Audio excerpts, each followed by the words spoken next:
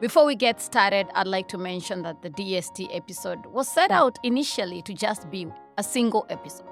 But as I continue to talk to Anto, Ramah, and, Teddy, there was a lot to unpack. So we decided to split this into 2 episodes. Please do not miss out on the upcoming episode as we conclude this really meaningful conversation on the DST controversy. So be my guest, tune in for the second part of this conversation. Thank you. Welcome to Tech Over Africa with Wangari Njathi. This is one woman's take on the story of the rising digital economy in Africa. On this show, we talk to expert guests on all things tech. Is tech uptake in Africa all good, all bad, or somewhere in between? Join us as we interrogate and make sense of the policies that guard our interests. Disruption is often a messy process, so where will we be once the dust settles? I am joined by 3 brilliant minds, smart people who are in tune with the digital creative economy in Kenya. Anto, we'll start with you. You're muted. The government was muting me. The KRA, they're here with their devices available. Talking too much, this one. He needs to... Thank you, Dr. Wangari. My name is Anto Neosoul. My government name is Anthony Mwangi. I'm a singer-songwriter. I'm an on-air personality, but I'm also a digital content creator. And I'm a cousin to the host. I think I need to put it out there so they don't come for me one day and say, conflict of interest. Oh, I know what you're doing, Anto, because you see me making a lot of money soon. So you're also taking your tax in advance. Yes, I'm like... Luckily, we have a lawyer and a journalist here. Ramah, would you like to introduce yourself? Yeah, sure. Actually, it's interesting that we're having this conversation with Anto Neosoul because I remember one of the first songs I ever heard of his had an interesting title, Paid My Dues. Save my So have you paid your dues to KRA? Oh, yeah. Can I just say this? My biggest problem with this song is every time it's finally in season, guys will tell me, have you paid your dues? But can never run away from paying government. Thanks, Ramah, for reminding me. Anyway, my name is Ramah Nyang. I'm a business journalist, have been since 2006. I've got bylines in a couple of places, but for now you can find them over at Bloomberg and China Global Television Network's Africa Bureau in Nairobi. Perfect. And Ramah was Mr. Smarty Pants. I schooled with Ramah, actually, and many other big journalists in Kenya who are not as accessible as Ramah. Ramah, thank you so much for, even Anto, for staying so humble and still being within my network. Teddy. Thank you, Wangari. So my name is Teddy Ochieng. I'm an advocate of the High Court. I started my practice actually by being a tax expert. But I think the urge to make money converted me into a commercial advocate. Pun intended. Pun intended. Yeah, so I'm really, really grateful for you guys. Thank you for coming to this show. We're going to be talking about the digital service tax controversy that has been happening in Kenya. So just like many other parts of the world, the creator economy is also taking shape in Kenya, where we have a lot of young Kenyans that are actually trying to monetize digital platforms. So in this discussion, we're going to interrogate the contentious digital service tax within the greater scope of the digital economy. The broader goal is to actually discuss monetization issues that are arising from the creator economy and the dynamics of digital labor that are largely misunderstood. In 2021, if you guys remember, the Kenyan government launched what they call the digital service tax. And of course, because they look at, platforms as a digital marketplace, platforms like Facebook, Instagram, and the whole idea is to be able to make money from these platforms. However, there was a problem in how the whole digital service tax was launched. A lot of content creators were sort of caught off guard. Part of my dissertation was actually interviewing content creators in Nairobi, and that's how I got to learn about the contentious digital service tax. And then recently, we did have the Finance Bill 2023 that sort of brought back the conversation. In the beginning, in 2021, when it was launched, it wasn't a hot contentious issue as much as it happened this year. And the digital service tax, like we're going to discuss today, is actually not a local issue. So it's a global concern. However, to start us off, I'd like to ask Teddy to please, can you give us a quick overview of the Finance Bill 2023 specific to the, digital content creation tax and how it differs from the 2021 version that had been launched earlier? Thank you. Your question is very simple. in that basically what transpired between 2021 and 2023 is that they increased the rate. So initially they had suggested it to go to 15%, but now they have reduced it to 3%. Ideally, in 2021, when it was launched, it was 1.5%. So they just an increase. They just want to capitalize on how much they can draw from that digital service tax. All right. And then, so what is the problem really? Rama, would you care to explain to us why Nairobi digital content creators are really grappling with this idea of the digital service tax? Yet, when I spoke to some of the government representatives, they said everybody must pay taxes. It doesn't matter who you are and how you're generating income. And, this drastic increase that Teddy is talking about, how we're jumping from 1.5 in 2021, then we go back to withdrawing tax, which has been 5%, and then all of a sudden we have 15%. And now we're here where it has actually gone back to, 5%. So what is really the problem, and how do you think this is likely to implicate the digital content creators in Kenya? Well, unfortunately, digital content creators are being caught up in essentially a perfect financial storm, right? So essentially what's happening here is that government has a spending problem. They want to spend a ton of money. And if you think about it in context of what's happened in the last 5 to 10 years, but pretty much more towards the last 5 years or so, the Kenyan government has been on one massive debt binge for a fairly long period of time. And in some of those specific years, if you look at, fiscal 2018, 2019, 1920, and then of course going into 2021, there's a very significant miss in terms of tax revenues for every single one of those years. In 2018, 2019, for example, the tax target was closer to 1.8 trillion shillings. They missed it by about 269 billion. So if you do the math using the exchange rate at that point in time, it's about $2 billion, right? Now, if you're missing $2 billion in revenue, and you have to fill that hole by borrowing from either the domestic market or the foreign market, at some point, that cost of servicing that debt catches up with you. And so the net result of that is what we're seeing now. In fact, even over that period of time, we had a whole host of crazy tax ideas that were coming out of nowhere. And the government looked around and said, well, hang on, these people we see on Instagram flossing around with their SUVs, popping champagne every other weekend, we think that they're actually not probably paying taxes. So we should go after those guys. And that's the net result of where we are today. Now, of course, I know we'll go into details of, the rights and the wrongs of it, but that's a quick and dirty answer. Yeah, that's a fantastic answer. And clearly it shows there's a loop in the whole process. So Anto is a creative, and I'm very interested to hear what he thinks about this topic and what really the government is missing from the perspective of somebody who creates digital content on a day-to-day, probably to make livable income. I mean, first and foremost, we already have the withholding income tax that we pay whenever we work with organizations. So clearly here, there's also, for me, another issue of double taxation. And clearly, I think it comes from two things for me. One is that most governments, as you can see in Kenya, really politicize the finance sector. To reiterate what Ramah is saying, the spending problem becomes a political problem in the sense that somebody has to pay for the spending problem because they put people in power, so something has to be done out of it. I mean, they don't really say that they want taxes to be paid so that we can get better services. It's just so that we can be able to enjoy staying in power. And so anything will be done for them to get that money. But also, then when you go after people who you want to pay taxes, clearly there's an issue of apathy here. They just don't care what we think or what's really going on the ground.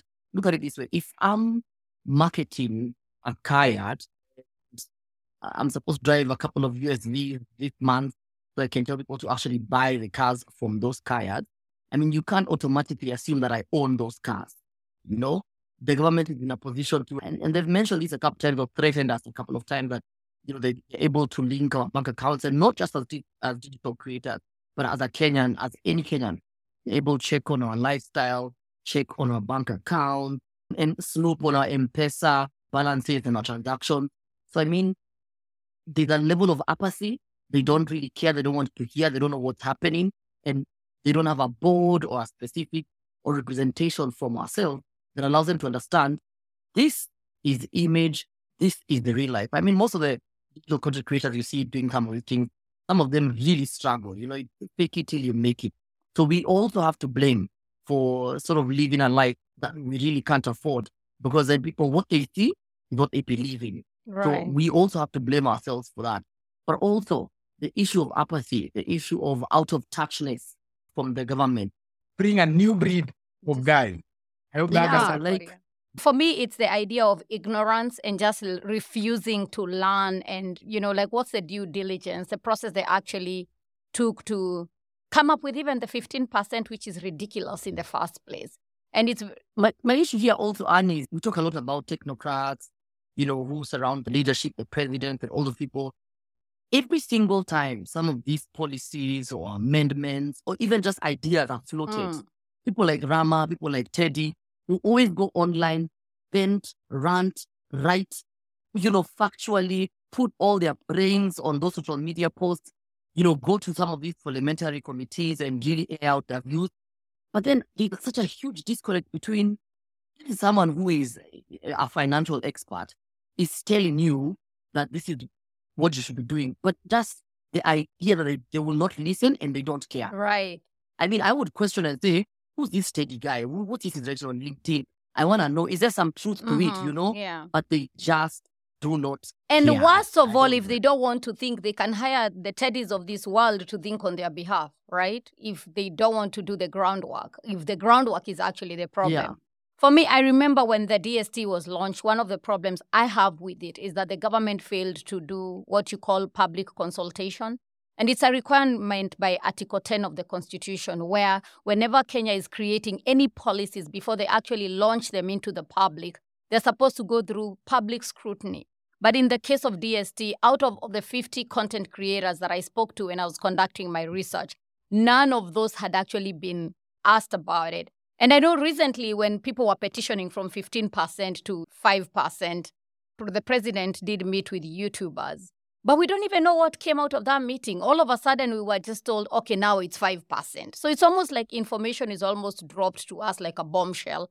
But we really never get to understand the process and the people behind the process and how these policies are being formulated and for whom, right?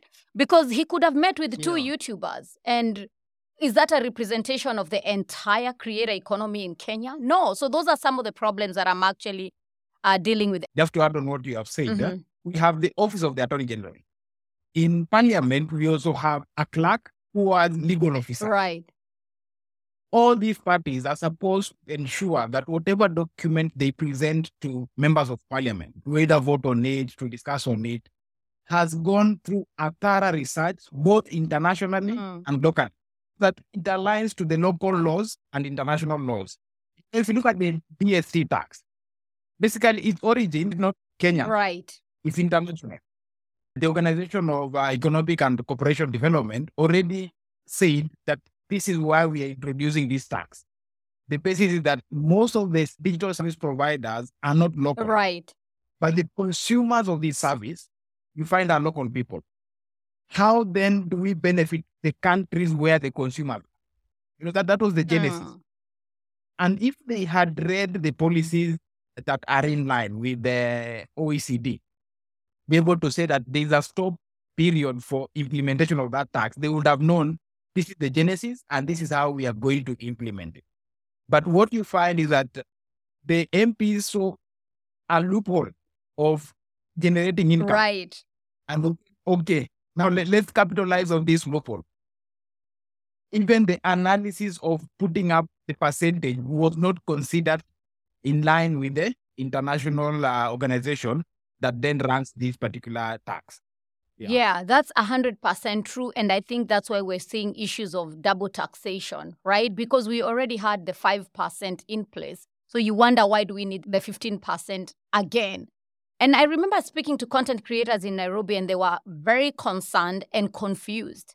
In fact, I know somebody who, of course, I won't mention the name, was one of the content creators that was invited by Kenya Revenue Authority during the COVID-19 to be threatened, like literally on a Zoom call for 2 hours, to be threatened and be told, we know you're making money online, and if you don't pay taxes, these are the consequences. Kind of what Anto was speaking about, where they're literally surveilling and intruding on your privacy on digital platform to basically justify the 15% or whatever amount they want.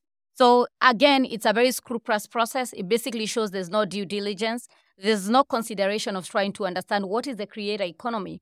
But contradictory, this is the same government that is actually trying to say, we want to create as many employment as possible on digital platforms. How is that possible in a country that has over 70% of its population as the youth? And you're saying you want them to make money through digital platforms, but you're not empowering them. If anything, you're actually disempowering them. And most of these people are young, they are unemployed, they are trying to look for livable source of income. So my problem here is the divergent, views and perspectives and the process into which the government has taken to come up with this 15%. So I totally agree with you, Teddy. So, and moving on, let me ask a question. There are convergent interests between actors within the creator economy, which have sort of created antagonistic interests. So what are your thoughts on how the government has handled various actors? Because it's not only the government and the content creators. If you look at the platform economy or the creator economy, there's the platform themselves, which is what we call the big tech, GAFAM, right? The Google, Apple, Facebook, Amazon, and so on and so forth. And then you have the brands. These are the corporate organizations that are actually giving brand sponsorship and deals to these content creators. And then you have the content creators themselves. And then, of course, you have maybe IGOs, those are internet governance organizations, or CSOs, civil society organizations that are sort of fighting for digital rights, so to speak. So what are your thoughts on how the government handled various actors' interests when they were designing the DST? One of the things that happened, and I've realized this after the DSTs, all these policies that we floated around, I realized that for some of the clients who I can't mention, but they are part of that, that big pie. Some of them, when they want to work with you, they get in touch with you through agencies, for example, in South Africa, right? Who then will send you contracts and will pay you based off of their laws in terms of what, how it's allowed in South Africa, for example. So you'll be paid your money. When it gets to you, now you decide what you're doing with your money in terms of your tax obligations. That's not on them now. So they don't want to handle that. And I mean, it's quite sort of explicit in the way that it's now taking away jobs from agencies in Kenya. Right. Because you want to create content, you want to get influencers, you want to get, creators to work with. You don't want to be caught up in, like I said, the politics of finance bill, and you want to pay people, and then tomorrow you have a different tax to be able to pay them. You also need to pay your own taxes as an organization. To be honest, it's tiring. And that's just in the short run. In the long run, for me, it means that work will leave, because I don't believe there's any institution that is okay to be in any environment where they're constantly stuck between crosshairs. Are we offending the government? Okay, we've not offended them, but now apparently when we backdate these taxes we haven't paid. I mean, nobody wants to be in that sort of environment. But in the flip side also for creators is that it's now going to create masters between now creators and accountants and people in government. It's now going to create masters of tax evasion and tax avoidance. That's right. That's actually where we're headed. Them ignoring to speak to the creators, to speak to organizations, it's there. The repercussions are there. For example, I will insist I don't want to be paid by the bank. I want to be paid by cash. If you really want to work with me as a content creator, and you know my influence, you know my numbers, you will have to go with what I want. Right. So what then happens in that case where you're trying to tax people, but then when you really survey, like you're saying, they actually show you haven't earned any amount of money, but they've been earning money, but avoiding and evading to pay tax. Right. So there's a lot of malpractices that are actually arising because the whole economy is unregulated. We don't know who's making what, how much they're paying, and to whom, right? It's a concrete jungle, right? Whatever you get with your ex company and whatever they pay you, that's what you make. So when the same government comes and tries to make a little out of the same pie, you're like, really, what's going on here? What are you coming for if you're not protecting my rights as a worker?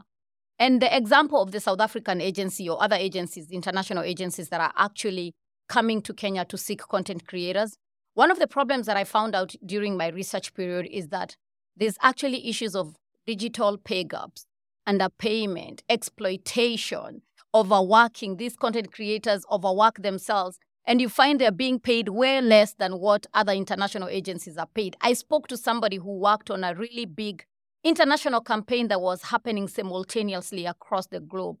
And the person realized that whatever they were being paid was way less because he was copied on an email with other international content creators from different parts of the world. And apparently, everybody was being paid in dollars and really good money. But this person was getting just a little, out of the entire campaign. So the government has failed to look at digital pay rights, the gaps, the overexploitation, which some of these brands and the big tech are taking advantage of the loophole, as Teddy called it. If you go back to March 2023, the American Chamber of Commerce had a regional business summit here in Nairobi, and the Kenyan president addressed it. He had a whole speech there. And one of the things that he said at that specific one was, quote, "I am committed to make Kenya one of the most attractive places to do business." And then he then goes on to elaborate on a whole bunch of tax changes, tax policy changes that he's making specifically to benefit foreign firms. So for example, he comes in and he says, the issue of tax refunds has been a thorn in the flesh for many companies. We're making a policy shift on this. Effective June this year, all verified tax refund claims will now be payable within 6 months. He's president now. When he was deputy president, his predecessor was talking about the exact same thing. It never actually happened. He also spoke about dealing with VAT on exported services. And you sort of see this happening with the way companies like Microsoft, Apple, Google will be charging you for iCloud storage, your Apple Music subscription. There have been a series of price increases that essentially have happened in this market, partly because of the changes that the Kenyan government has made to its tax policy. It's all well and good for him to say these things, right? And then give him concessions like, for example, under the national ICT policy here, if you're a foreign entity at some point, if you're going to set up shop in Kenya, you need to have at least 30% local ownership. Yes. But, and I'm quoting him here, this is a speech, "This position is untenable and it has made it impossible for large corporations to invest in Kenya." Now, if you're going to give those companies these sort of concessions, at the same time, you're turning around and saying, "Oh, hang on, we need to fill in this fiscal deficit that we have," right? The gap between how much money government is spending versus how much it's actually able to raise through taxes and payments for other services that it provides. If you're going to try and close that gap, you're going to have to squeeze someone for the money, because politicians see this primarily as a case of, no, you guys have cash. Right. It's an other person's money problem. We'll make concessions to companies because, supposedly we need FDI. But turning around and actually saying, wait, hang on a minute, but wouldn't it actually make sense if we make it easier for creators like Anthony, for the small and medium-sized creators who maybe have an audience of 2,000 people, 3,000 people, to actually be able to get out and say, what? I have made X amount of money. Yes, it's a bit irregular. Here's the 5% to government. That's it. No questions asked. No red tape to go through in the name of filing taxes.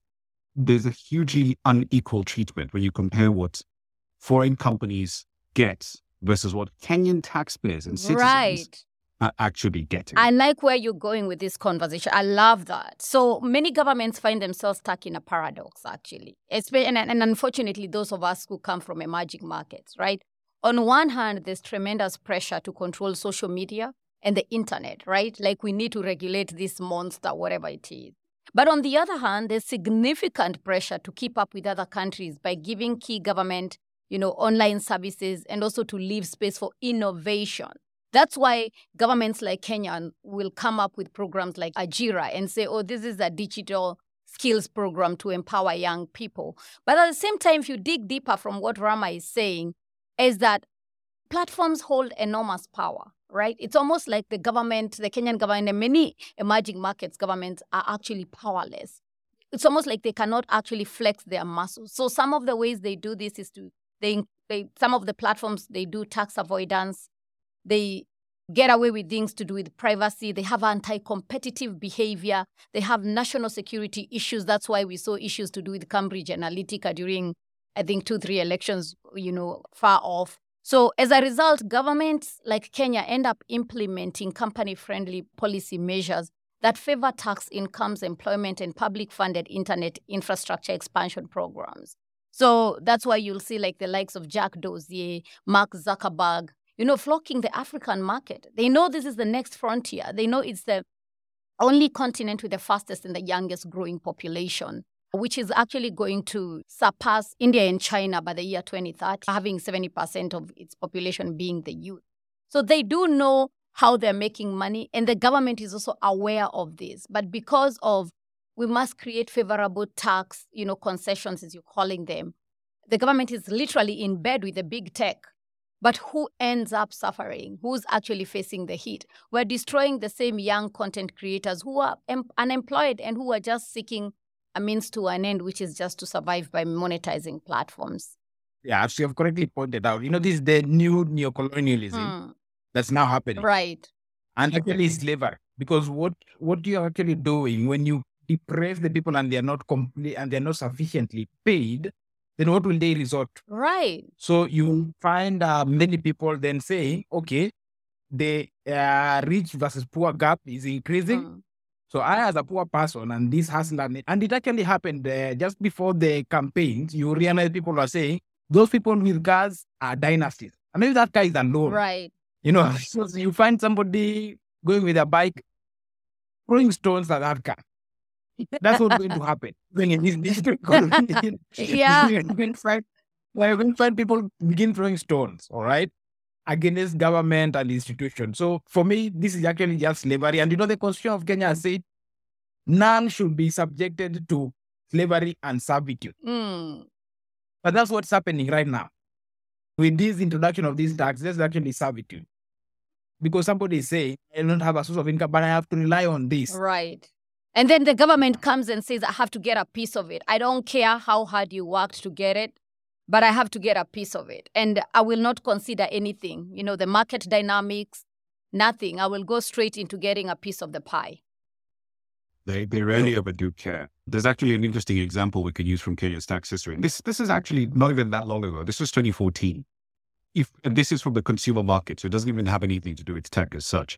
In fiscal year 2013-2014, the Kenyan government decided, you know what, we need to actually go after the low end of the beer market, right? So they decided we need to impose taxes on these keg beers, right?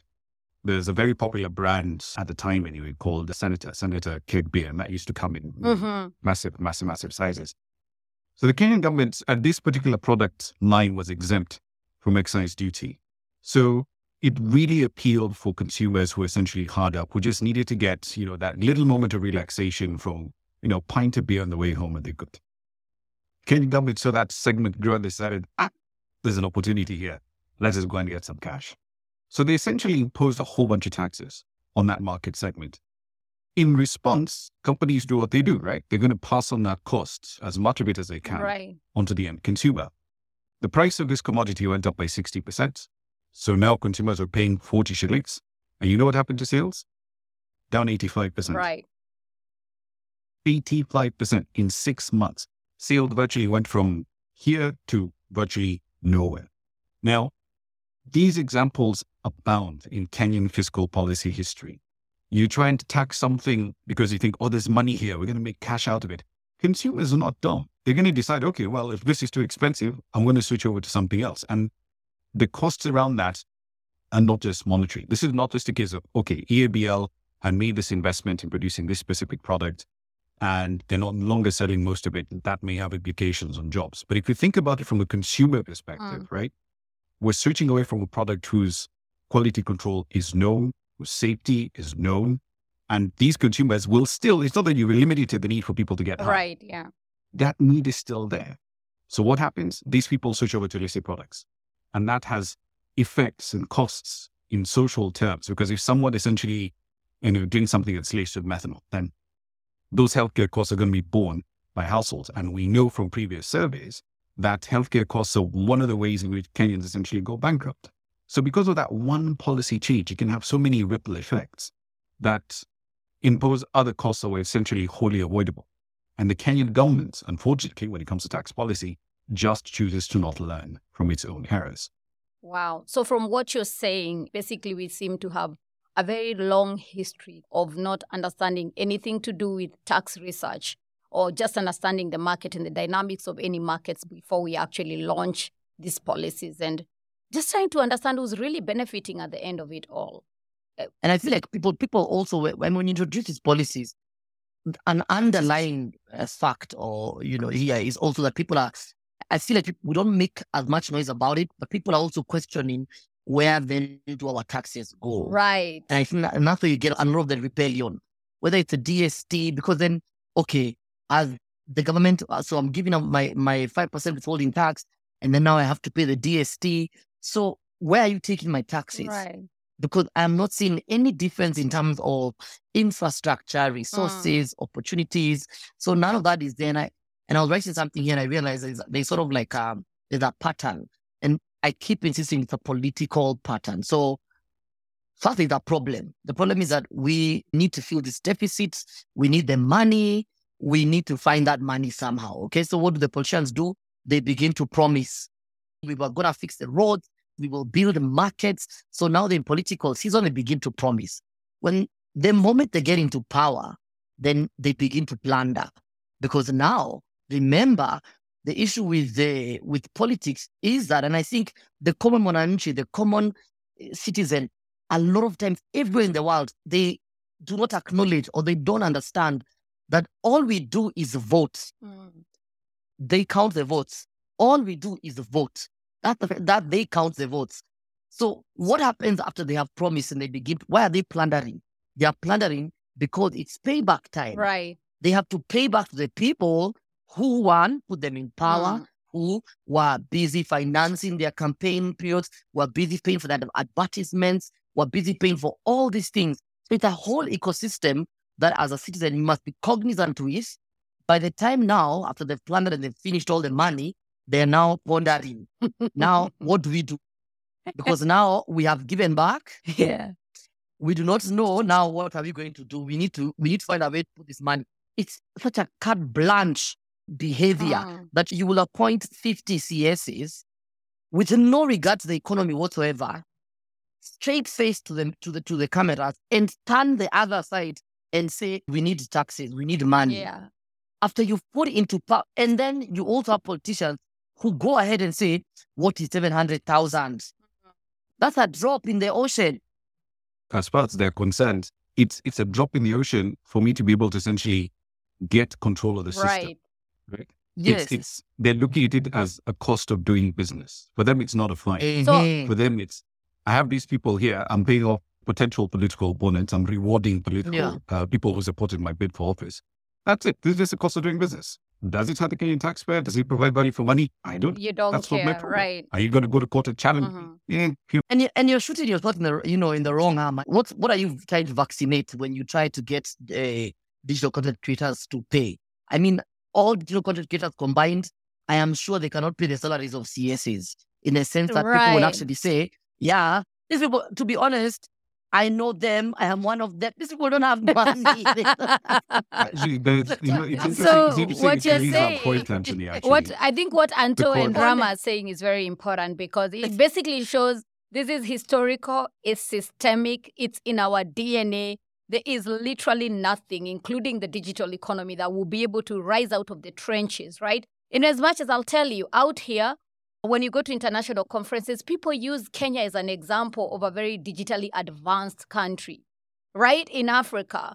But when you start digging deeper, you come across such issues where it's to the benefit of those who are already in power, right? The power gap, it's a battle between the haves and the have-nots. And then companies like Facebook will come and try to penetrate the country through, in the name of, we're expanding technological access through internet. We are providing undersea cable or whatever kind of gospel they will come with, technological gospel they will come and try to bring to Africa. We already know these people. We already know the problems we're facing are historical and it's systemic. Whatever has happened to the beer industry, transport industry, tourism industry is replicating itself now in the digital economy. There isn't something new, right? It's just the same script, different cast that we're seeing here. I want to touch quickly on something that Anto spoke about earlier about data protection and surveillance. I remember in 2021, KRA came and said, we have these special gadgets that we'll use to track down all the content creators or people who are basically showcasing a lavish lifestyle on social media. Okay, we will get you and we will do, I don't know what the consequences were. And this literally is modern day slavery, like what Teddy was calling it. It's a tool of discipline. We say that internet, everybody should have human rights, and also everybody is entitled to internet rights, which also includes safety and privacy. But if the same government is actually coming to troll you, to see what you're posting so that they can actually demand taxes from you, it has completely failed to follow the due diligence and the due process to find avenues to actually generate taxes. The problem is not digital content creators paying taxes. I don't think so. The problem is the way in which the government is going about its business. So, Anto, quickly, I remember people created a lot of memes. There was a lot of conversations on Twitter about, data surveillance and intrusion of privacy by the government. And I spoke to one lawyer who was like, really? The government has resources to do that kind of BS? Where does the government get time to do those kinds of things when people are actually languishing in poverty in other aspects of life? So, Anto, as a creative, what do you think about it? Have you been surveilled? Did they find your SUV, your Cayenne, your Porsche? My God, they should find it. Maybe I have one parked somewhere that I've been driving around. They did say that we're actually going to hire more people to be able to, to surveil, content creators. But also it happened to a friend of mine. So what happened was she sells shoes and, ladies' clothing and items online. And so she got a call from a lady to actually buy shoes from her. And she wanted like around 7 pairs. And I mean, that was going to be a good business day for her. So the lady told her, oh, no, but don't send your border guys. I want you, the owner, to come specifically, because if I don't like anything, if anything, I don't feel the vibe, I will just deal with you. I'll pay you for what I like, and then you can go back and get me the shoes that I like. So this lady got on a border, went all the way to her new customer. And when she landed there, as they were having a conversation, she was ambushed by KRA officials. Wait, those things and happen? She was told that, yes. I thought it was and just a mere by threat. the way, oh my God, you people, we know of companies that have CCTV cameras in their premises, and this is specifically for who? For KRA, to make sure that they actually either stamping, they are tagging their items correctly so that they pay the right amount of taxes. Do people know whether it's wrong or right? They don't know. Whether it's legal, I don't know. But the truth is, a lot of times it's illegal because, I mean, it's literally you're owning people's businesses and running the businesses on their behalf. So she was ambushed and told, by the way, we know the kind of business you do. You have money, and if you're selling these 7 pairs of shoes for this amount, we're trying to imagine how much money you make in a week. She was so confused. She was actually like given a warning, but then she was told to like rat on her friends who also have those kind of businesses, and told if she puts out word or like goes online and says, oh guys, today I was haunted by the KRA, this is very wrong. Like if you go and you give this story to anyone, will come after you. So there are instances where they've actually gone after people because of the assumption of the amount of money they make. So, but now if you ask her, she'll tell you a lot of these people in the back street where they sell all these shoes, they will get you an ETR from that river road that you will not be able to recognize whether it's real or fake. Wow. So people are not even refusing to pay taxes because of the fact that they're refusing, just because, just the apathy towards KRA. Right. No, but now the apathy is towards them as either one, as a form of rebellion, but also two, it's just, they're punitive. I mean, the idea that when I walk out of my house to the moment I get to work, that everything for me seems that it's ungovernable. Why should I pay these taxes? Right. What is the reason? And like I said, you're targeting the wrong people. I am not saying that the common man shouldn't pay taxes, because we do pay taxes in a lot of places. When you enter matatu, when you fuel, when you buy goods at the supermarket, we are always constantly paying taxes. But what do we do with people what do we do with idle land? Right. What do we do with, with hypocrisy when it comes to, that foreign entities can set up businesses in Kenya, get free land, get a tax, incentives, not pay taxes over a couple of years or at least a couple of months. And then the same people who are paying taxes in this country to even allow these foreigners to exist here, those people, the moment you open your company like this, you need to start paying taxes. My accountant told me when we were, filing taxes, he told me that these guys are saying you have income tax. I mean, I couldn't believe. I was like, I have income tax for which house? Me, I only know income rent. That's all I do. I pay rent. So, and when I say it's punitive, I'm also here saying that when they come after you and they come after you, by the time Teddy is involved as a lawyer, by the time Ramah is involved as a journalist to now highlight the problem, Wangari, it's too late. Right. It's too late. Because now you've been told that you owe taxes. You've been told that this is your new category as a taxpayer. So there is no legal framework to allow you to either one, be able to air out your views, and there's no representation. So it's a banana republic as far as the KRA is concerned, because I feel that yes, they are important, but I do feel that they have too many powers. Right. Too much power, in fact, honestly. Right. And this is where we're choosing to end this very first part of this episode. Remember to stay tuned for the second part. Awesome. Thank you so much. See you on the second part. Bye-bye. Thank you for listening to Tech Over Africa with Wangari Njathi. If you liked what you heard, please consider leaving a 5-star review on Apple or Spotify podcasts so we can spread the word on the story of a rising digital economy in Africa. For more details on this episode and its host, please visit wangarinjathi.com. Alternatively, follow us on social media. Just look for Tech Over Africa. This podcast is produced by Wangari Njathi and Podcast Carry.